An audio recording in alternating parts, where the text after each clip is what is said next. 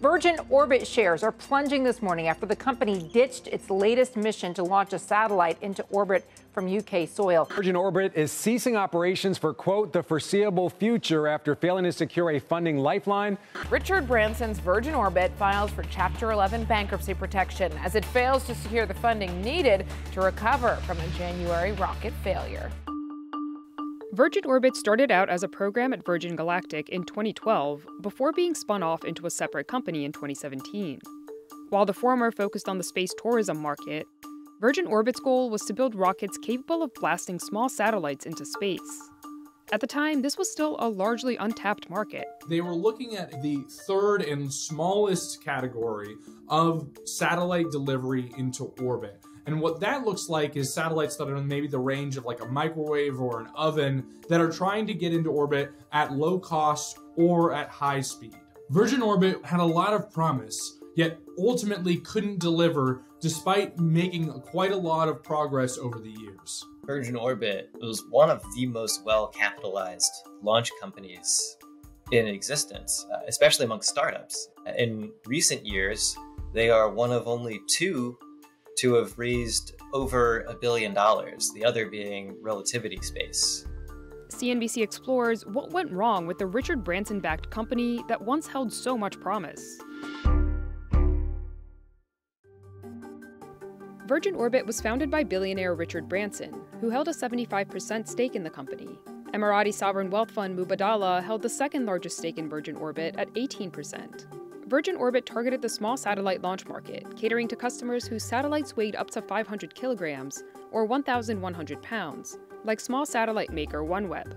Virgin Orbit signed their largest ever customer in 2015 with OneWeb before spinning out. That was for 39 launches with an option for up to 100 more. That's when the company was riding high. They had a major customer, significant backlog, engineering strength, and it looked like everything was going in their favor. And that's when Virgin Galactic sought to spin them off and let them stand as their own company. Virgin Orbit touted its unusual method of launching its rockets, known as air launch, as more flexible than launching from a traditional launch pad, like competitors Rocket Lab, Astra, and SpaceX, among others. The method involved using a modified Boeing 747 jet that Virgin Orbit called Cosmic Girl to carry the company's Launcher 1 rocket to about 35,000 feet of altitude before dropping it. From there, the rocket would fire its engines and continue into space. By launching from an aircraft, Virgin could take off from almost any airport around the world and turn these airports into spaceports. Their last launch was from the United Kingdom. They were also in discussions with Japan and the launch site out of Brazil. So they were offering to different countries the ability to, in a sense, have a sovereign launch capability because the rocket would take off from their home soil. From the government's point of view, if satellites got lost in any conflict in the future, God forbid, we're about the only company in the world that could replace them within 24 hours. So they won't have to wait, 6 months for a land-based rocket to take off. Air launching satellites was not a completely novel idea in the space industry. Orbital Sciences, now owned by Northrop Grumman, has been launching its Pegasus rocket from a plane since 1990. But Virgin Orbit promised to do this for cheaper. In the summer of 2021, Virgin Orbit successfully completed its first commercial mission, launching 7 satellites into orbit for customers including the US Department of Defense, the Royal Netherlands Air Force, and Polish company Sat Revolution. Management was feeling confident and began planning to take Virgin Orbit public. We have a pipeline that is currently at about $4 billion that spans through about 24 or into 25. So there's an enormous market that is growing in the small satellite market. We've got $300 million in active contracts and LSAs, MOUs, and letters of intent. So with that, we're seeing huge momentum. Unfortunately for Virgin Orbit, its trajectory was about to change for the worse. On December 28, 2021, Virgin Orbit closed the deal with special purpose acquisition company NextGen Acquisition Corp. II to go public. Lots of tech startups were using special purpose acquisition companies as a means to quickly get to market, have an IPO, and raise hundreds of millions of dollars in the process. This, at the surface, looked like a great deal for Virgin Orbit, and arguably would have been had they raised as much money as they set out to raise. Virgin Orbit's goal was to raise around $480 million, but they ended up raising just shy of $230 million. The result was disappointing for Virgin Orbit, especially considering the fact that sister company Virgin Galactic made a much bigger splash when it went public in 2019. The space tourism company went through the SPAC process much earlier, and the market dynamics, as well as the appetite for risk at the time, was very different than the point at which Virgin Orbit went public, when the SPAC craze had really started to mature and people were becoming much more wary of these kind of risky, low revenue ventures, and as a result, raised much less capital than Virgin Galactic did. The market for rockets that launch small satellites is also getting crowded. Experts estimate that there are between 100 and 120 small rockets in various stages of development around the world as of late 2022. And when you disregard the demand from broadband mega constellations like SpaceX's Starlink and OneWeb, which almost exclusively launch on much bigger rockets, demand for launches of small satellites has remained relatively stagnant since 2017. From 2012 to present, the average size of a communication satellite, or any small satellite, has grown considerably. Communication satellites like Kuiper or Starlink, those are so big that they would at best be able to fit one satellite or none on a Launcher 1. This trend has led many of Virgin Orbit's competitors to skew towards making larger rockets, Henry says. It's an approach that's proved beneficial for SpaceX, which retired its small Falcon 1 rocket in favor of the larger Falcon 9 rocket, which it uses for rideshare missions, where small satellite companies can hitch a ride with other customers as a more affordable launch option.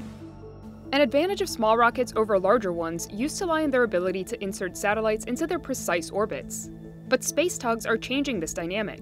These vehicles can be launched on a large rocket alongside satellites, and thanks to their own propulsion systems, can drop each satellite into its exact orbit, making the prospect of rideshares even more appealing. Launch delays also dogged Virgin Orbit. The company originally hoped to launch its debut mission in 2018, but didn't manage a launch until May of 2020. The demonstration mission failed shortly after the rocket was released. In total, the company launched 6 missions, 4 of which were successful and 2 of which failed, including the latest in January of 2023. Welcome back, everyone. It appears that Launcher 1 has suffered an anomaly which will prevent us from making orbit for this mission. Each Virgin Orbit launch cost between $12 and $15 million, though individual customers could pay less if they were launching alongside other companies on the same rocket.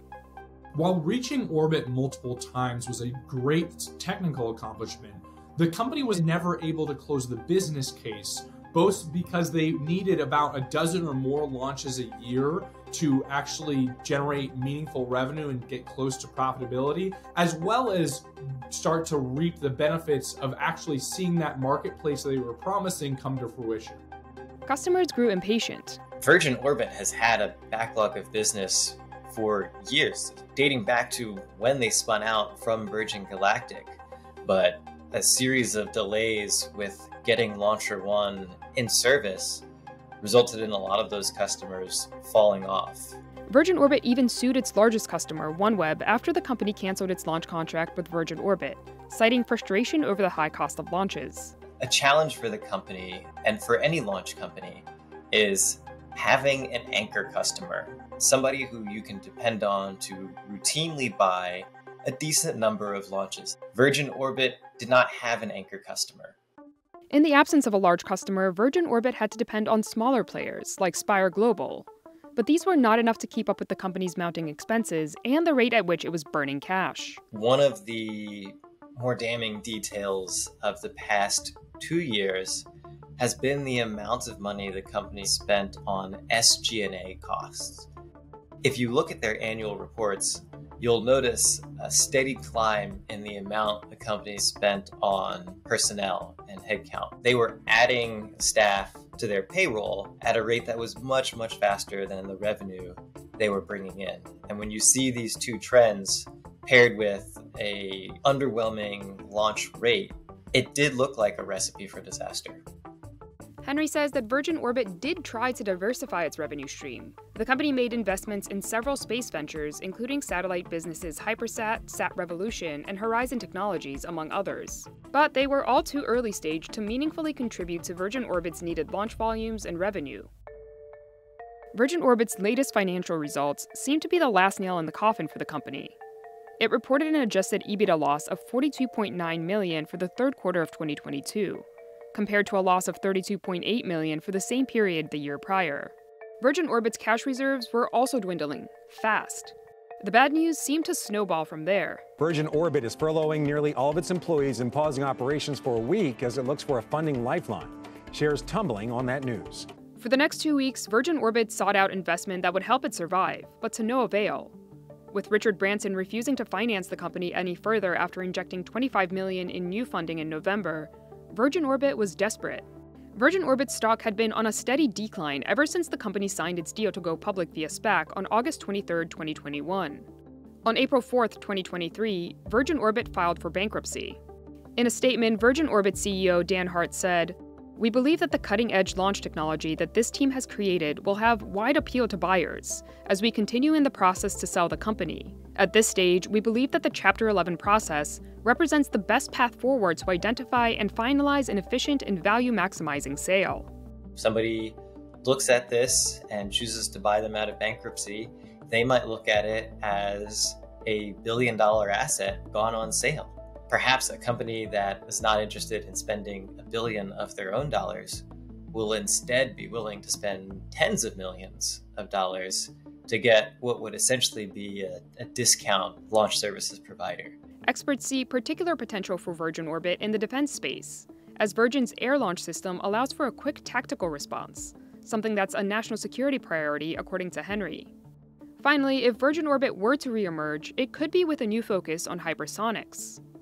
Launcher 1 reaches speeds of Mach 5, or about 3,800 miles per hour, and could help with weapon systems development, including acting as a target for hypersonic missiles. But even if Virgin Orbit were bought out of bankruptcy, experts say it would be tough for the company to regain its talent in a space market that's becoming ever more competitive. I think that this will be a warning sign to other launch companies to avoid the same mistakes. They're going to need to be aggressive in terms of hitting their launch schedules, in keeping their costs under control. Virgin Orbit's legacy within the space industry is a story that's too often told, where there are exciting or even innovative new technologies, but that does not make necessarily for a smart or financially sound business. And that's going to be the resounding message that people should take away from this story of this company.